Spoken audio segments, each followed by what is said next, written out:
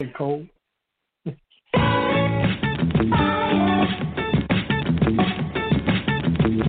views and opinions expressed by callers, guests, and hosts do not necessarily reflect those of the Black Talk Radio Network and Black Talk Media Project. Black Talk Radio is new black media for the new millennium.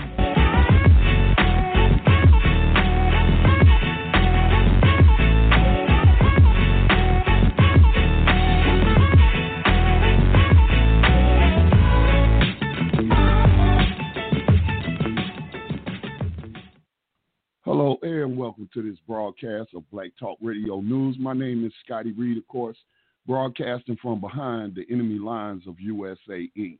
If I sound like I'm a little hoarse, that's because just about an hour or so ago, I was at a protest and, yelling very loudly and what have you as I participated in a protest to protect the First Amendment. For those that follow Black Talk Radio News, y'all know I have started incorporating local coverage into my broadcast where I live about the things that's going on. It was nothing. The reason I haven't done it in the past is because there was no activity. There was no activism or anything of the sort going on in this county. You have to understand, I live in a rural county of North Carolina that's 80% white. And probably only about 8% black, if that. And so there's no activism and what have you. People just going to work, going to school, living their lives day to day. But like what happened around the world, our county was impacted by the murder of George Floyd. That kicked off protests in little towns inside the county that had never had protests, not even during the 60s. No kind of marching, no kind of demonstrations. That just stuff was unheard of here in Gaston County. I think the only people that really marched in Gaston County, and this was some years ago, and it was the Ku Klux Klan. But in terms of black people and their allies, other non-white people standing up for their rights and trying to uproot some of these symbols of institutional white supremacy. None of that was happening in Gaston County until George Floyd got murdered in 2020. And then it just touched off a flurry of protests and people just working in many different areas to dismantle white supremacy and systemic racism in their local governments. And that really the saying, all politics is local, really just came home to me during 2020 as I met people I probably would have never met, probably passed them in, well, I don't go to the mall, but you know what I'm saying, probably passed them on the road, probably was in the same event that they had with to and would have never known them until people started to protest. And one of the focal points became, once again, because it wasn't the first time, although there weren't any protests, people were petitioning to have that Confederate monument removed from our courthouse, which is the case with almost every courthouse in North Carolina, but they have been falling. The Confederate statues and monuments to these racist, white supremacist slavers have been falling. And these people here in the county that control the county in the government where I live, all white men where they just got a white woman. They want to hold on to that symbol of white supremacy, even though we have descendants of Confederate soldiers who were drafted from this county coming out and saying that that statue doesn't belong there. So that's why I'm sounding a little hoarse. But we are welcoming for the first time to the broadcast, we have author and activist Bernard Creamer Jr., and we're going to be discussing parts of his book, Who Stole the Soul.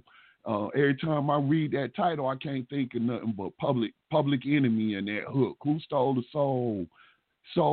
And the name of his book is Who Stole the Soul? The Weaponization of Hip-Hop, a historical and sociological perspective. Now, one reviewer, and you can find the book on Amazon, and we have linked it for you, but one reviewer said about the book, in this book, the author explores the degenerative effects of today's music on the community that gave it birth, as well as the capitalist entities that fuel and promote the music that is destroying our communities. It's a good read, recommended for hip-hop heads and historians. And as I stated, Bernard Creamer Jr. is an activist as well as an author. I believe he's also an educator. And, you know, he's part of a wider movement to rid the public radio airwaves of content that activists say violates the FCC, as the Federal Communication Commission's guidelines on vulgar and obscene content. So if you have a question or a comment for Mr. Creamer today or myself, give us a call, and that telephone number is 626-213-5779. And at this time, let's go ahead and say welcome to Bernard Creamer Jr. Thank you for joining us tonight. Yes, sir. Pleased to be here, man. I appreciate you having me on your platform to share this information. Well, I appreciate you putting the information together and bringing a perspective on a topic that's it's not really popular. It's not really a popular topic when you're talking Black Talk Radio, and I'm not talking the platform, but I'm talking about the very few talk radios shows we have. You don't hear Steve Harvey or any of the other people covering these type of topics. I don't know. I don't listen to those stations. Perhaps you have heard, you know, of them having this as a subject, or maybe you've been a guest on. Had they invited you on? Steve Harvey had you on to talk about, you know, the weaponization of hip hop. Nah, and I don't anticipate it either. Steve Harvey or his ilk. For the most part, they're pretty much part of the same. I guess you want to call it. They all work in the same corporate offices, and so would pretty much be shooting himself in the foot to be denigrating any station or medium that focuses, you know, the sort of information that we're talking about, that we're dealing with. Yeah, because, you know, when I was working a 9-to-5 corporate job before I became self-employed, and that's when I would listen to the radio, and that's where, you know, mostly millions of Americans listen to FM radio, because once, you know, and that's kind of changing. But Steve Harvey would be on those type of stations that's during the day, you know, playing that vulgar, you know, music. Yep. Yeah, so he doesn't really have a problem with it. And if he does, he can't say anything about it, because that's a lot of money that's coming out of that. We're talking about supply, demand, and all of that business. We're talking about trying to get rid of the music. And it's not that we ever demanded it, but unfortunately it's what's being supplied, and it's actually what they've contrived the demand for it. So to pull it off of the radio, or for him to try to denigrate that music right now, would pretty much cost him his job. And so he would have to really, really be taking a real stand in order for him to say something against it. So I don't imagine that's going to happen, because I don't really see Steve Harvey being the black capitalist that he is, putting holes in his own pockets. You know, he also puts himself out there, and this is not to say that he's not. You know, I think he has children. I know he has a stepdaughter and what have you, but he put out his books, and he's always tried. Hey, Bernard, I'm sorry, but we're hearing a lot of background noise on your end.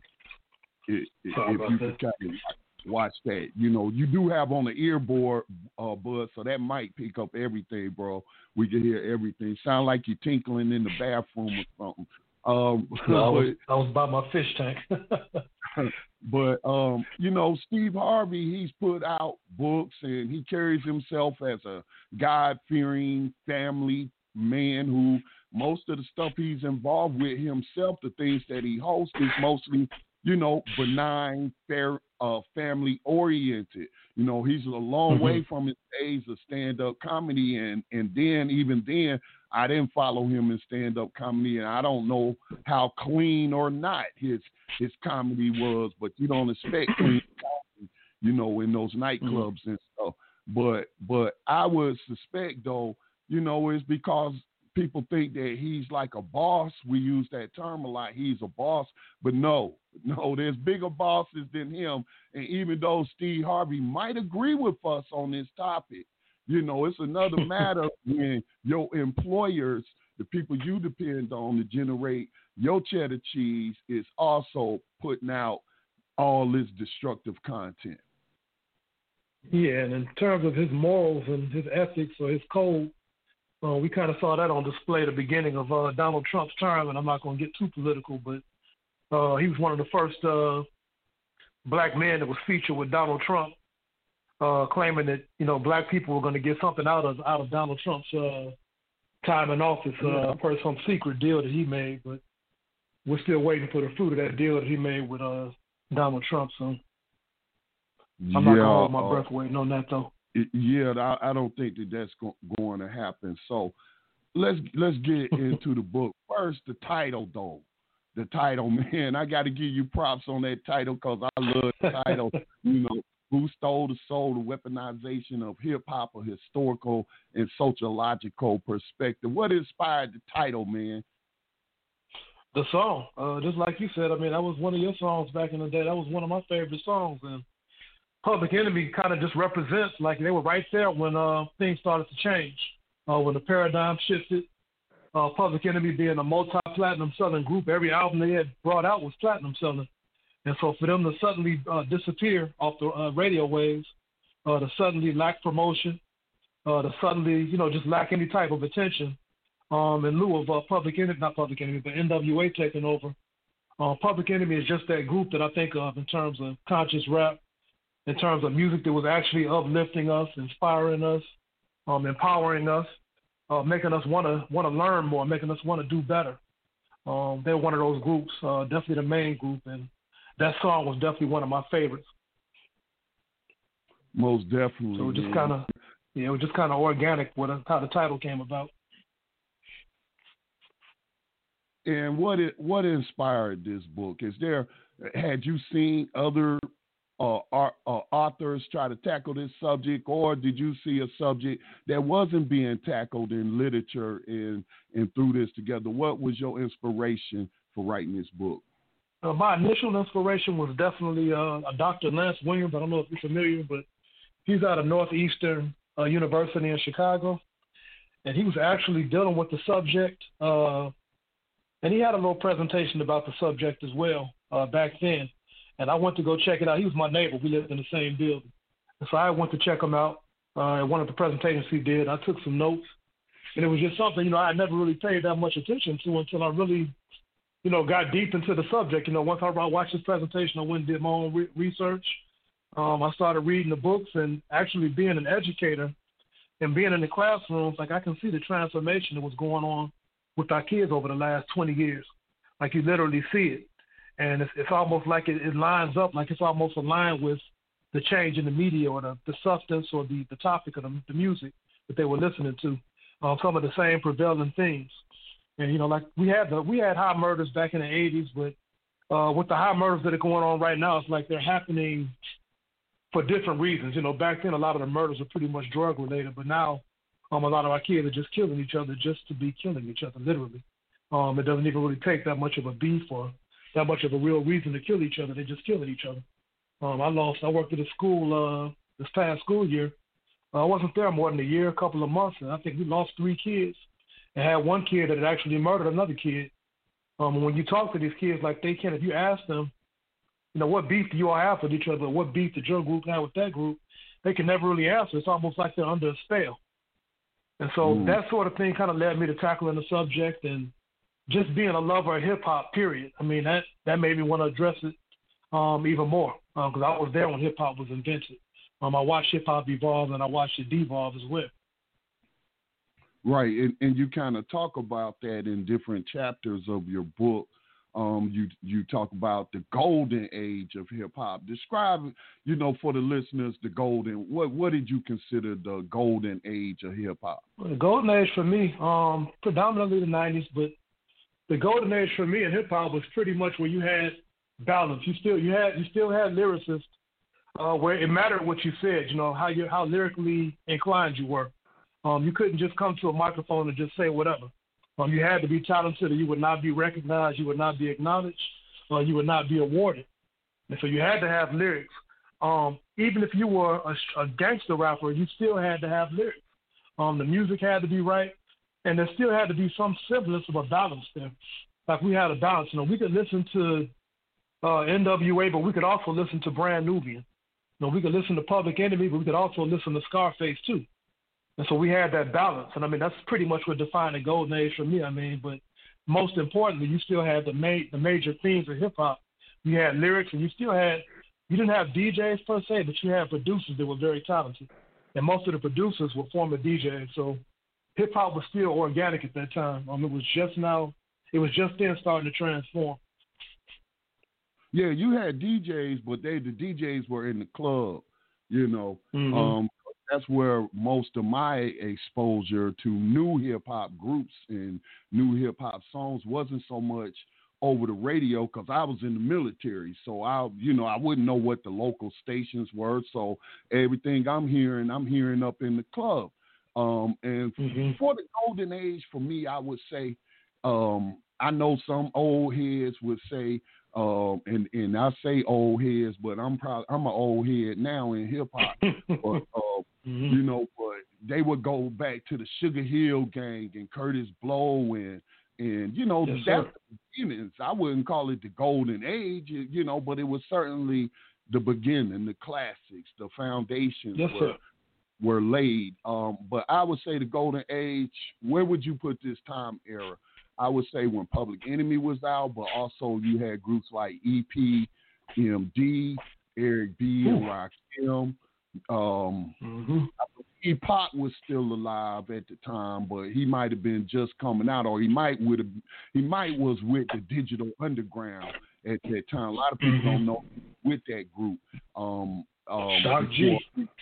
Before he went solo. And so what era was that? What was that? The 90s, early 90s? Early 90s. Yeah. Yeah, definitely early 90s to the late 90s. That was definitely considered the golden age for me. Yeah, it was mostly oriented. Also, we had Third Base. I'm a Third Base fan. Only real hip hop heads know who Third Base is and what have you. Yeah, and then I know Hammer get a lot of hate, but Hammer, you know what I'm saying, that was like clubbing music. That's dance music. You know what I'm saying? So I kind of like Hammer and the videos coming out at that time. It just wasn't so much about violence. You wasn't getting no scenes and no trap houses, because they didn't call them trap houses back then. It was just a crack house, and that wasn't really being promoted. It was just people having fun. Focus on cars, on girls, and that was or culture. Now you talk about culture in your book, and you listed as we need to define some terms here. So I have found that a lot of people call stuff culture that I wouldn't consider culture, or in the very least, I would call it a subculture of a culture. And so, but how do you define culture? So in short, culture is our way of being. It's literally who we are. I mean, that's the simplest definition I have. And when culture. You say we, who are we talking about? Who is this we? African people. Okay, that narrows it down. Yeah, African. Yep. African people, black people. We talk about culture. We're talking about, if you want to get into subcultures, we're talking about black people within the United States. If you're talking about black culture within the United States, how we relate to one another, our ways, our norms, our codes, our relationships, how we identify, like all of that stuff is culture. Music falls into culture. I mean, it's part of the larger culture, of course, but music is very important. Music is pretty much, I mean, it's almost like if you could think of the news, like music literally, it serves as the news for reporting what's going on within our culture. And it lets us know whether our culture is healthy or whether it's sick. I think was it Nina Simone said it the best. I think she said that the artist's job is to report the times that basically reflect the times, to speak on the times, to speak on what's going on. Gil Scott-Heron did the same thing. A lot of our artists back in the day did the same thing. Marvin Gaye did the same thing. Teddy Pendergrass did the same thing. A lot of our artists, you talk about the Temptations, the OJs, all of these fabulous groups, they use their art to talk about what was going on in our communities, what was going on with us as far as African people, and solutions, problems, what we needed to get back to, all of those sorts of subjects. So now you have music that, and I hear some of these new rappers terminate culture, saying that they are now the how can I put it?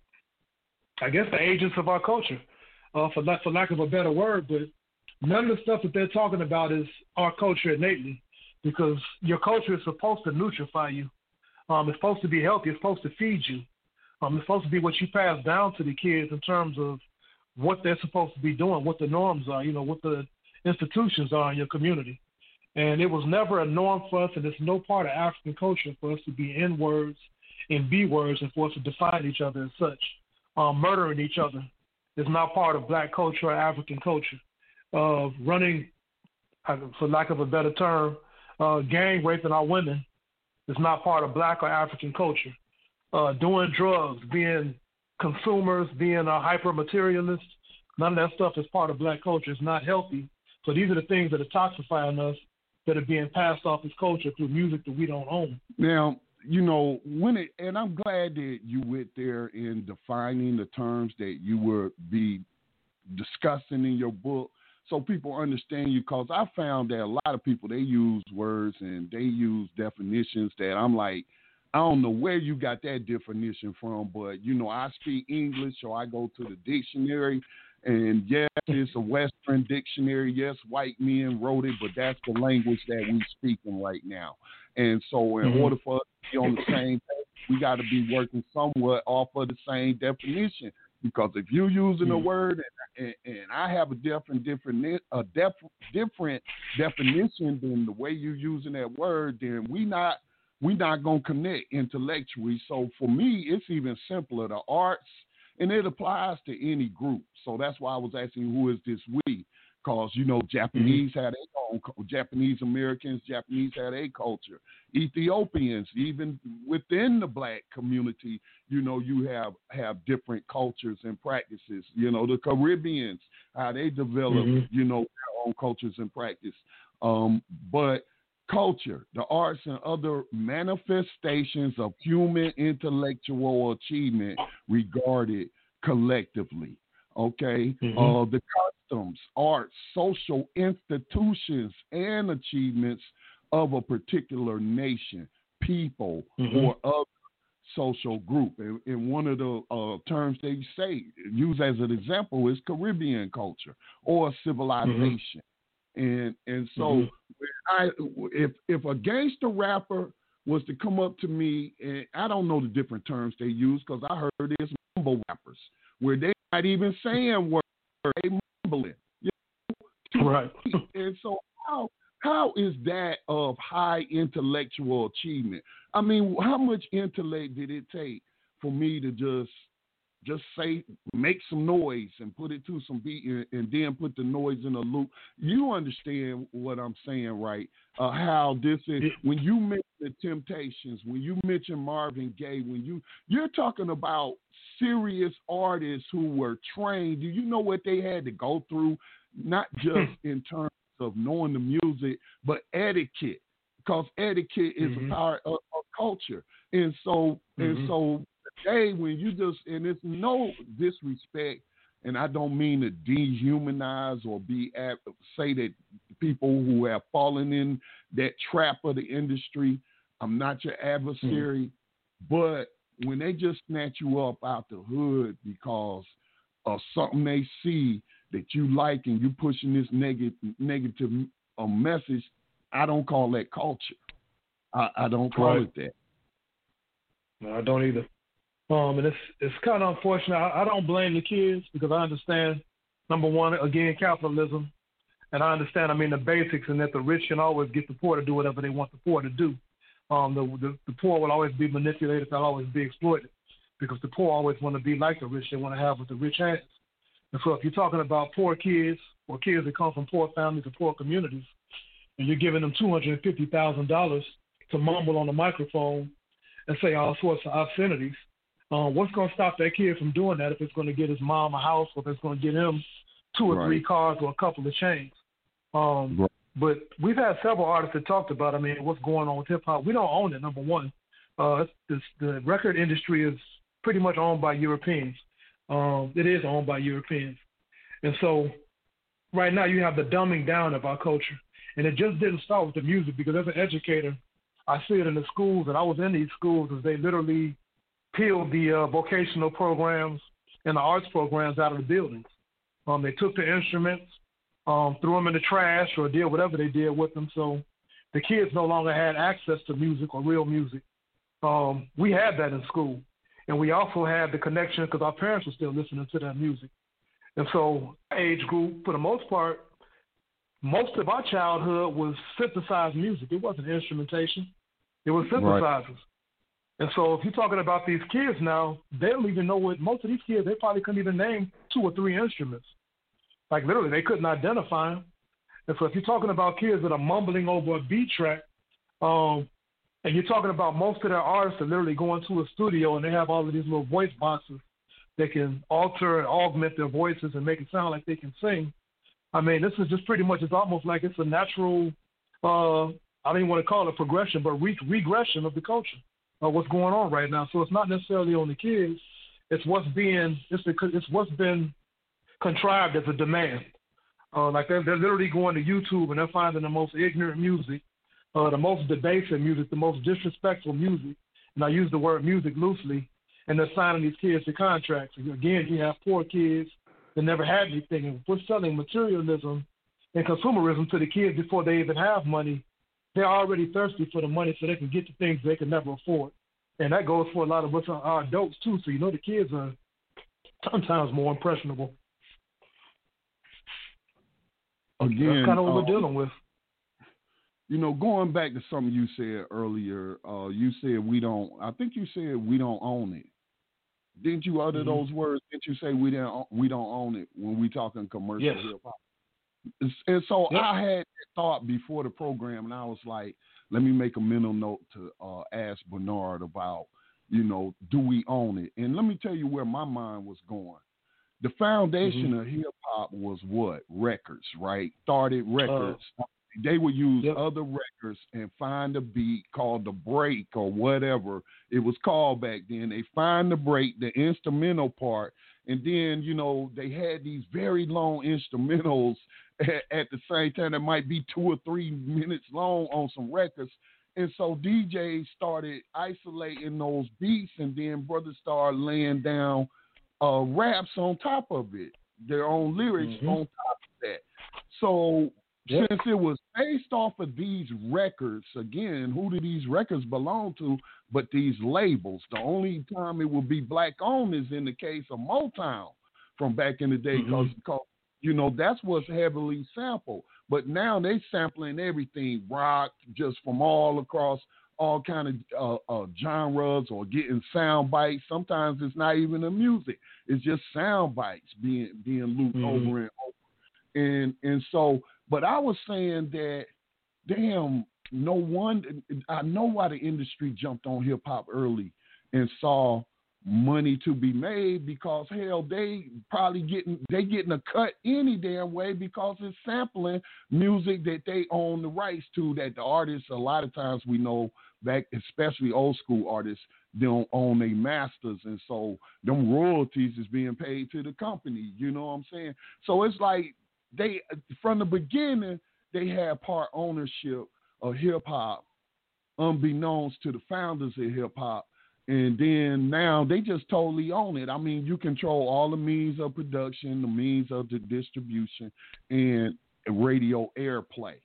So is it ours or is it theirs? And they just let us be a part of it. It's just like every music form. It's a deep thought on and a lot to unpack in there, but I'm like, from the jump though, they really own it. They own it. Yeah, they call all the shots. Yeah, but that's the nature of our existence in this country. If you look at it on a macro level, I mean, whether you're a teacher in a public school, whether you're a police officer, whether you're a fire officer, whether you're a black judge, whether you're a black president, a black governor, you still don't necessarily have power. You just have influence. And so we got to understand the difference between influence and power. Jay-Z has influence. He doesn't have power. Puffy has influence. He doesn't have power. Great point. And so if you're talking about ownership, I mean, the funny thing about the golden age of hip-hop, and even in the years leading up to it, the producers were so clever. If we talk about the Premiers, De La Soul's DJ, I want to say it was Prince Paul. Whoever their producer was, it's skipping my brain right now, but Brand Nubian. Sometimes they would loop the songs, but sometimes they would cut it so cleverly that it was indistinguishable to somebody that, you know, unless you knew the music, you know what I mean, outright, especially Premier. So he would take music. Wu-Tang was probably the best of RZA. And they would take music from like way, way, way, way back, and one song might include like 10 different samples. And so at that time, they were making all the money. They didn't have to pay too many people anything because nobody could really identify what they were using. But gradually, the corporations that you just spoke to that owned all of that music, they got hip to it. And like you just said, I mean, even when our musicians were actually making the music back in the day, they were still getting pennies on the dollar. And so now that the radio stations are starting to go after rappers for royalties or whatever, they're getting more money, and the artists or whoever that actually made the music, they're still getting their little pennies. But the industry, like you just said, they're still getting most of their money. So the only people and the only artists that are really using samples now, those artists that are already plugged, like the Jay-Z's and the Puffys that have record companies that are pretty much give them the money to pay those artists for those royalties or whatever. You don't have kids coming off of YouTube that are using royalties, you know what I mean? Unless they're like, they come out and they just are automatically hooked up with a record company because those royalties cost money. I mean, that's half their contract.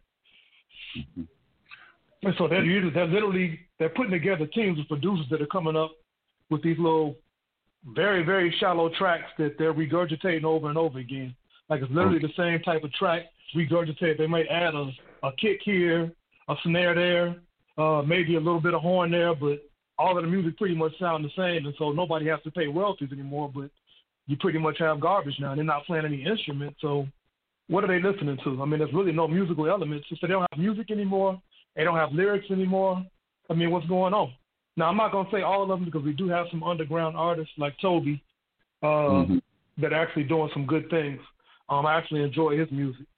Toby, and there's a couple of others that I listened to lately that are still making some good music, but of course, they're not getting played on the radio.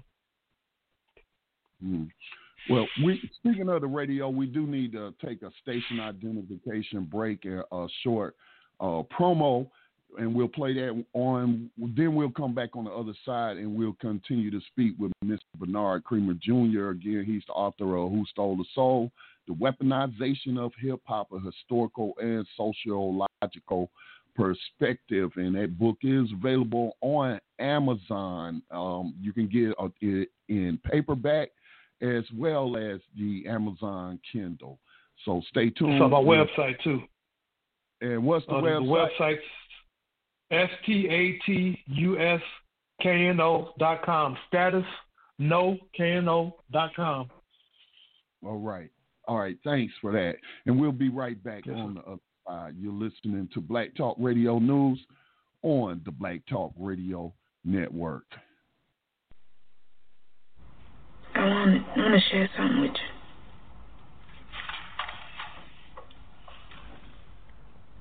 you. Like the masses, I was in awe when I first laid eyes on all the things you are. I heard that speech. I knew we'd make noise. I just thought it'd be in the streets. The Black Panthers are the single greatest threat to our national security. Our counterintelligence program must prevent the rise of a black messiah. You're looking at 18 months for the stolen car, 5 years for impersonating a federal officer, or you can go home. What do you want? Get close to Hampton. The Black Panthers are forming a rainbow coalition of oppressed brothers and sisters of every color. Neutralize him by any means necessary.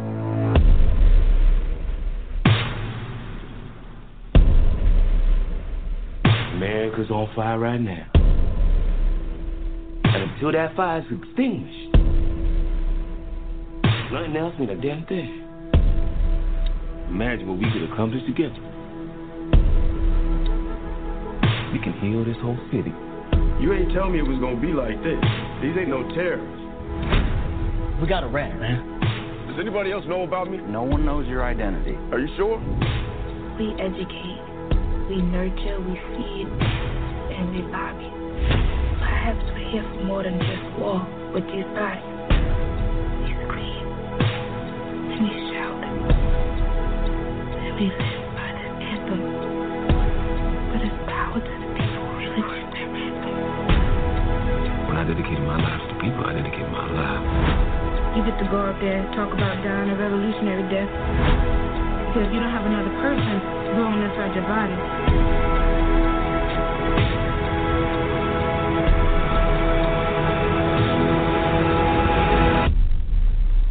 Anywhere there's people, there's power.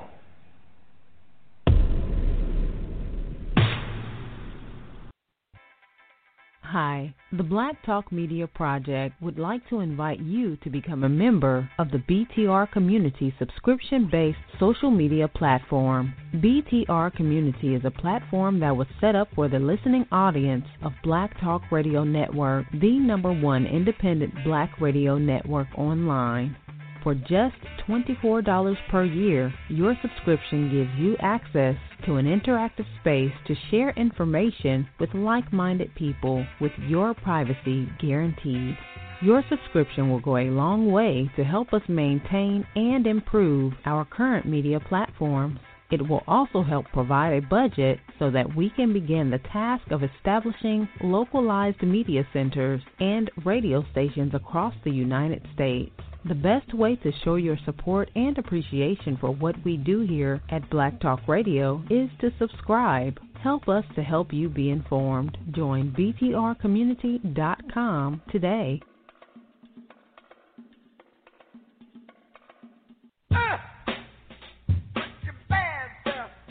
Make Black Talk Radio your choice for digital black radio. New black media for the new millennium. And welcome back to Black Talk Radio News. Scotty Reed in on this mic from behind the enemy lines of USA Inc.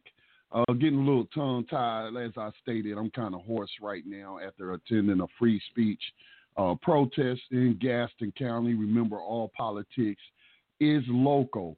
You did hear Judas and the Black Messiah trailer right when we first went to break. For those that was wondering what y'all was listening to, I can't wait for that film. What about you, Bernard? Are you going to check out? I'm looking forward to it. Messiah? Yeah, I'm looking forward to it, man. That's, of course, being a Chicago brother and, of course, being a lover of the pro-black movement, the Black Panthers and Fred Hampton. I just hope they do their brother right. I hope the movie's done correctly, but I'm definitely looking forward to it coming up. I know Fred Hampton Jr., his son, I seen him out doing some promos for the movie and what have you. He was shooting some stuff or live streaming on Facebook. He was taking some pictures for the promo at the old at their house where this occurred at. So it must be right if he got the family, you know what I'm saying, helping I'd to say promote so. it.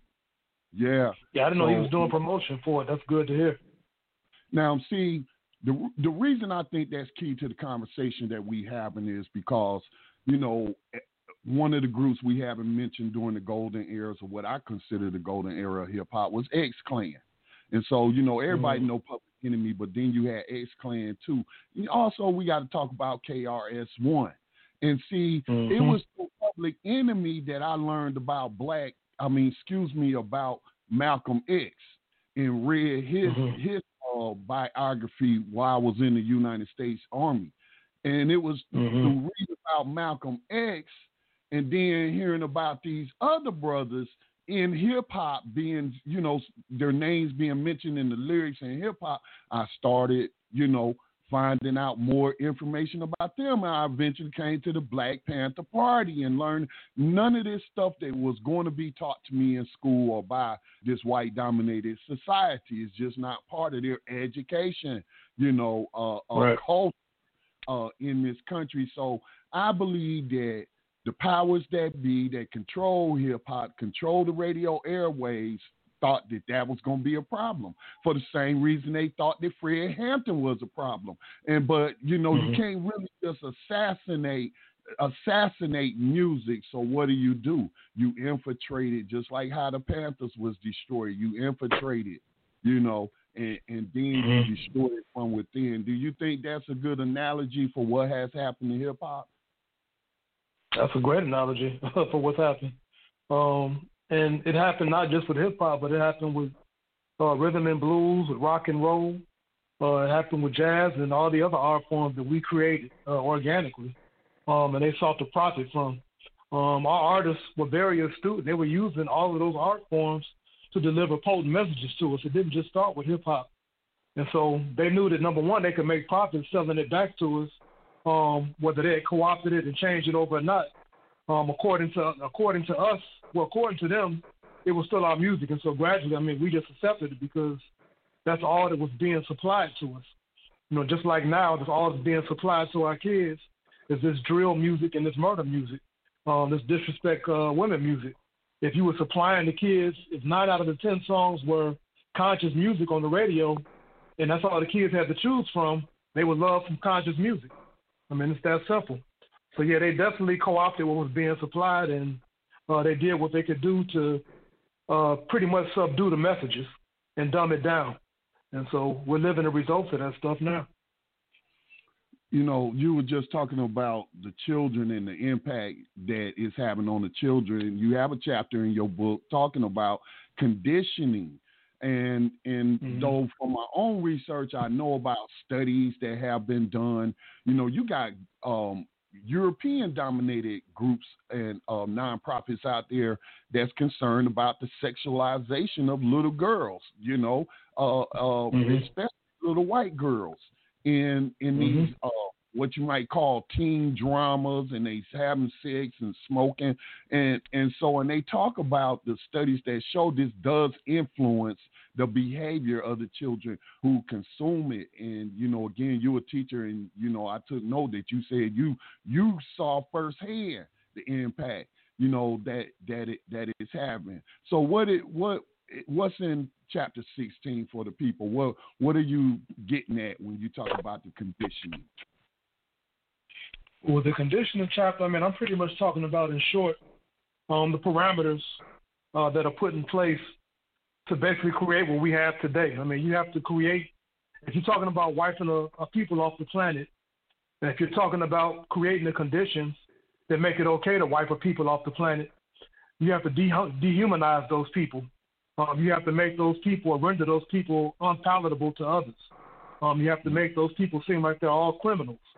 You have to make it seem like their women have no value. You have to make it seem like their men are all pretty much demons. You have to demonize them.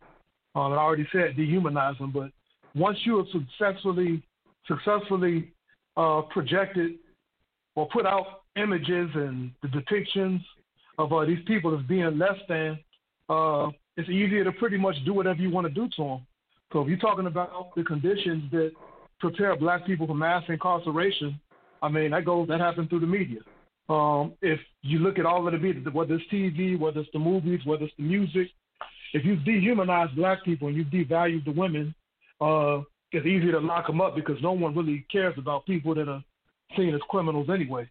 If black women are disappearing by the thousands or by the hundreds off of this planet, they're coming up missing. Or if you have Sandra Blands that are being lynched in jail, or Corey Gaines that are being murdered in their apartments, the story can pretty much be brushed under the rug in 2 or 3 weeks because it was just a black woman who has no value anyway. And according to American media, she's just a prostitute anyway. She's just some over-sexualized harlot. She's just some hyper-aggressive woman that's probably going to go out and beat up another woman anyway. So you have to set up conditions or condition the people to be exterminated before you can exterminate them.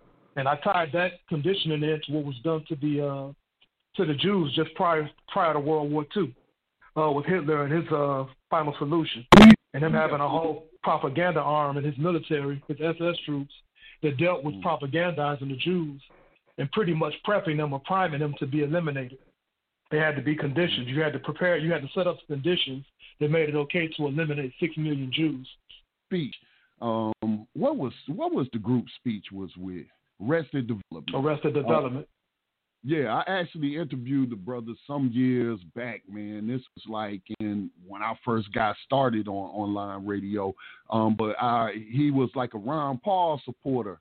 And so it was basically a political interview. But Speech still is putting out stuff, man. He has a YouTube channel.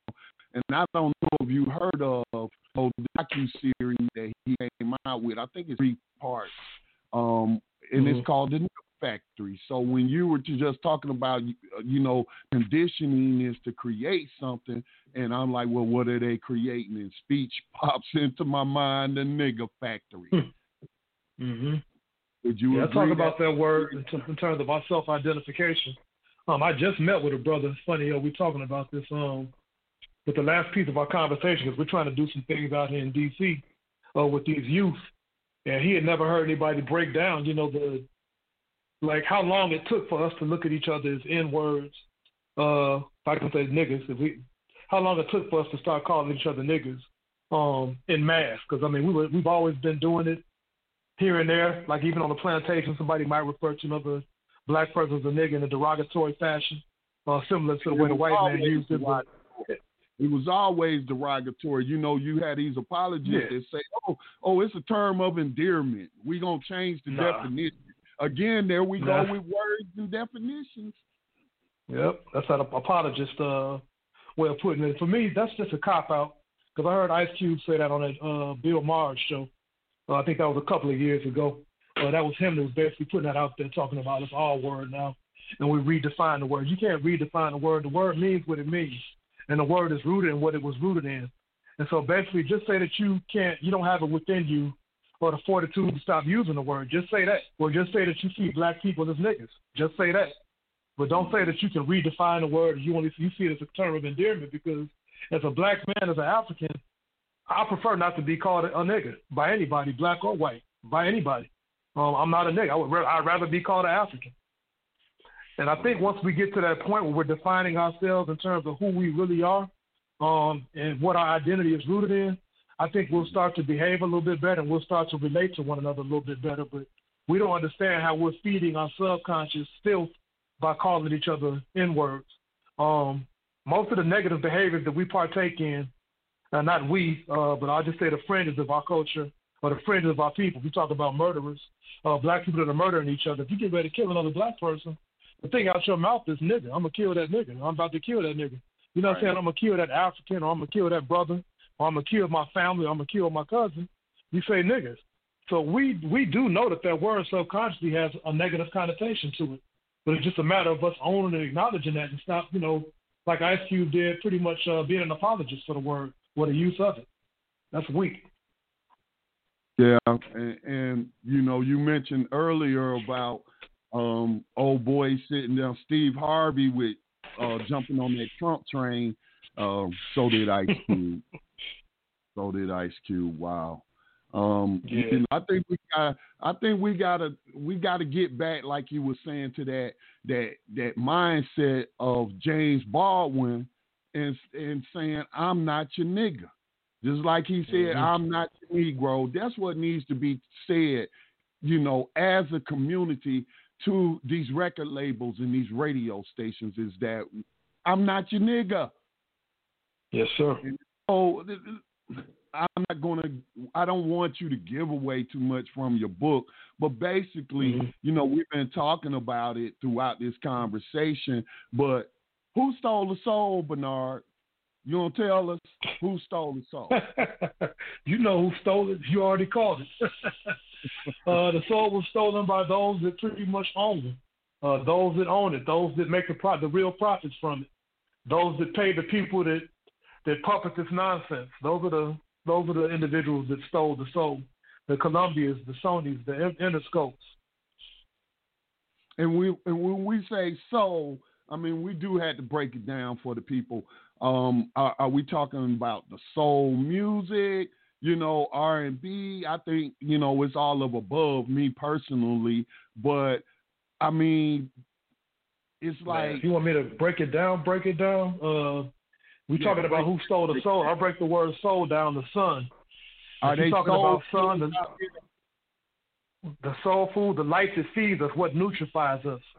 And so if you're talking about soul, that's what you're talking about. The original soul, if you want to go back to Latin derivatives and all of that business, I mean, we're talking about the sun. The sun feeds us. If you're talking about soul, that's what feeds us. I mean, that's generally that's what we operate off of. That's our motor. That's our fuel. Unfortunately, it was soul music which was supposed to do that, but we ain't gonna talk about soul music. I mean, soul food. I'm sorry. We ain't gonna talk about soul food. The soulful music, it feeds your soul. Soul music, it feeds your soul. Hip hop used to feed our souls, but right now it's poisoning it. So there is no soul in the music that's being offered to our kids. I would agree. I would call them right now that they're destroying souls, man. I mean, you're destroying souls. You're destroying the souls of young people, man, and children. When you talk about the murders, a lot of us, that's like a taboo subject. That's almost like talking about incest or something, man. And talking about intra-community violence is what I call it. These racists come up with this term black-on-black crime. I mean, hell, it's white-on-white crime, it's Asian-on-Asian crime, because most crime is a crime of opportunity in those around you. Proximity. Proximity, that's the word that I was looking for. But listen, we do got to get ready to wrap it up, man. We got a couple of minutes left. And what would be your parting thoughts with the listeners, man? How can your book, the Who Stole the Soul, the Weaponization of Hip Hop, a historical and sociological perspective, listen, people, it's got a lot of chapters in here. He really, dives into this subject. But, what benefit would you say a reader would get from your book? Definitely some good stuff, and definitely an understanding of what the culture of hip hop entails, what it is, the history of hip hop. And for me, and for the readers, I would like them to understand that we are at war. I put everything in the context of war. And it's pretty much, we're dealing with capitalism is the ammunition that they use against us. And so we have to understand how capitalism works. We have to understand how capitalism is used to exploit and manipulate us. And if we're talking about our music, which is literally our music, it's our culture, it's what feeds us, we have to understand that when other entities own our culture, what they give back to us is not necessarily going to be something that's going to be feeding us. And so we're dealing with the manifestations of what they're feeding us in some retarded, bastardized version of what our culture is or what our culture was. And so I just want us to understand everything in the context of war and what we have to do in terms of solutions to address this. And one of the main things we have to do is to empower ourselves, but especially empower our youth to understand what we're dealing with in terms of media. Who Stole the Soul, the Weaponization of Hip Hop, a historical and sociological perspective by our guest tonight, Bernard Creamer Jr. Sir, I want to say to you in parting, take care of yourself. Especially during this pandemic, man. Black people and especially black men, we catch it from all sides, man. When you look at, different metrics and what have you, we are disproportionately always suffering. And, telling my brothers out there and my sisters, really take care of yourself, because a lot of us is leaving this plane of existence. And a lot of us are you need it. We need soldiers like you, Creamer Jr. So you take care of yourself. And likewise with yourself. We need you as well, man. And thank you for providing this very necessary platform. All right. Peace and blessings to you, bro. Peace to you, brother. Be safe. All right. So that, again, was Mr. Bernard Creamer Jr., Who Stole the Soul, the Weaponization of Hip Hop, a historical and sociological perspective. I would like to ask you to please support the production of independent black media, touching upon subjects that a lot of media won't touch. And you can do that by making a tax-deductible donation to the Black Talk Media Project. The Black Talk Radio Network BlackTalkMedia.com is a platform that is a project of the Black Talk Media Project. So make a tax-deductible donation. Any amount will help, and you will help support the creation of Black media and its elevation. Peace and blessings to all. No, I'm not a writer. Okay.